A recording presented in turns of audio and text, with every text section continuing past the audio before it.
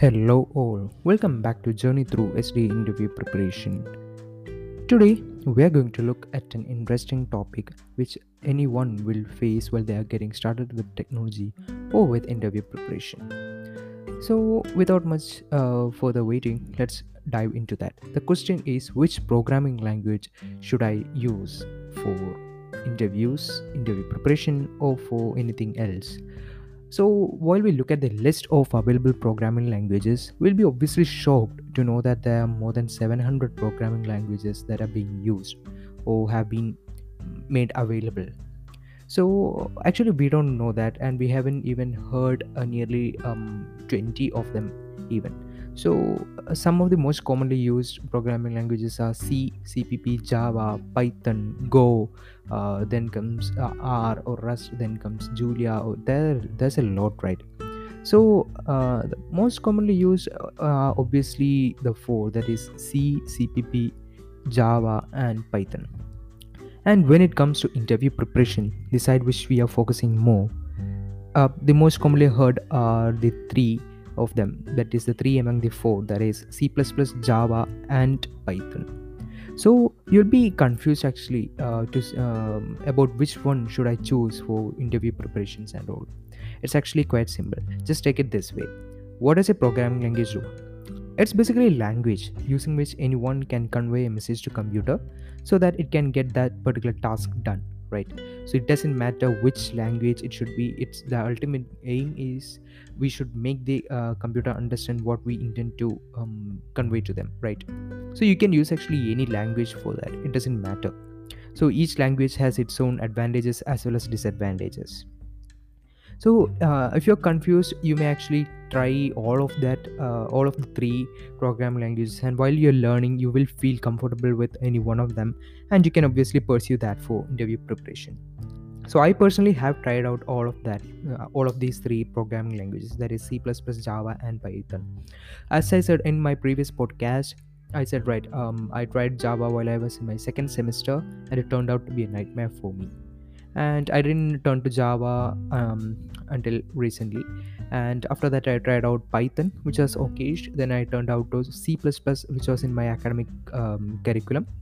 So C++ actually interested me, and it was actually quite more simpler for me than Python and Java. Okay.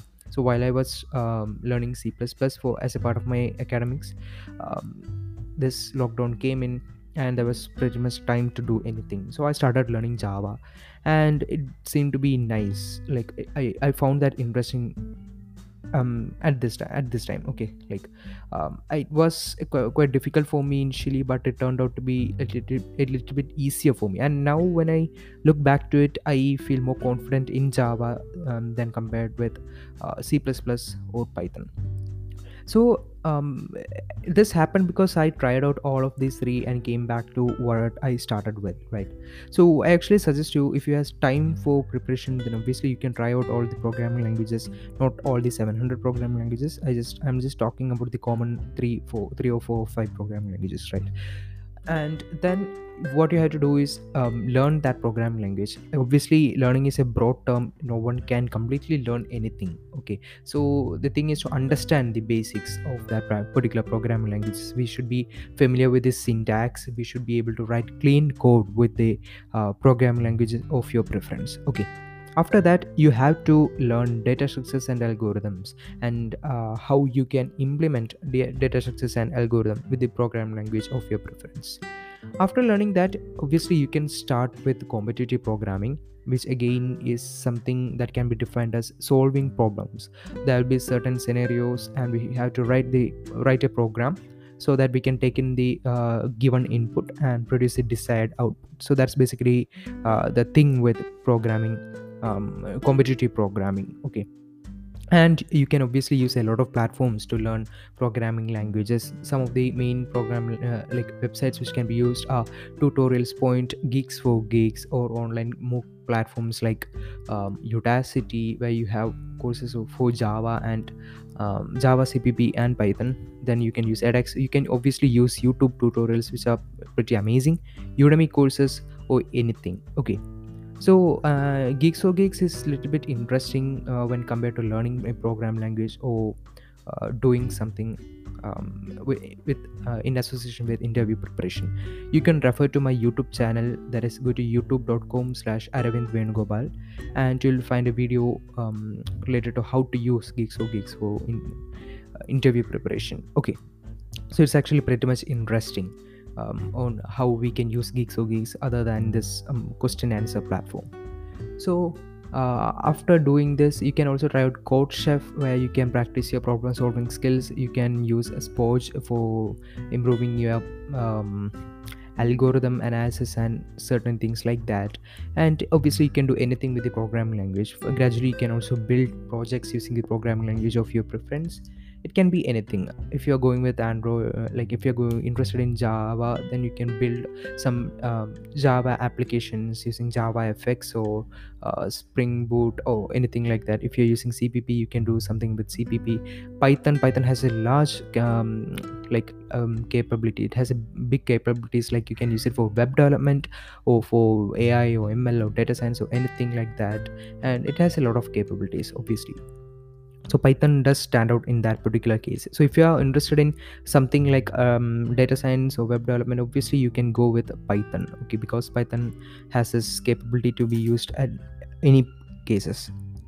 So that's it regarding that. So programming language, as what it states, is a language which is used to convey something to the computers. So you can use anything. It's just that we should understand basics of whichever programming language we are going with, and we should be able to implement all the data structures and algorithms from scratch.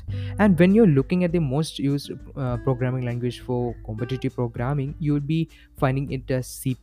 It's because C++ has something called a standard template libraries, which will help you to implement some cases, some codes, like data structures, much more easily. Okay, that's one of the reason. And CPP is a little bit more faster when compared to other programming languages. So that's one of the reason why CPP is considered as one of the best language for competitive programming. Obviously you can try it out and find whichever is suitable for you. Sometimes even though CPP is most commonly used, you might find other languages as little bit more convenient for you. It's your convenience, because if we can convey something with much more convenience in other language, that matters, other than trying to get things done with the best one. Okay, so yeah, that's it. That's pretty much everything for this particular question. That is the question which I consider as $1 million question. It does have that particular value because a lot of people does get confused with the programming language selection. So it doesn't matter, you can go with any programming language. Just get the basics right and start practicing data structures and algorithms. So that's it for this podcast. In the next podcast, let's dive into how we can get started with competitive programming and some similar stuff. Obviously I'll be sharing something more interesting in the next one, so stay tuned for that. Bye.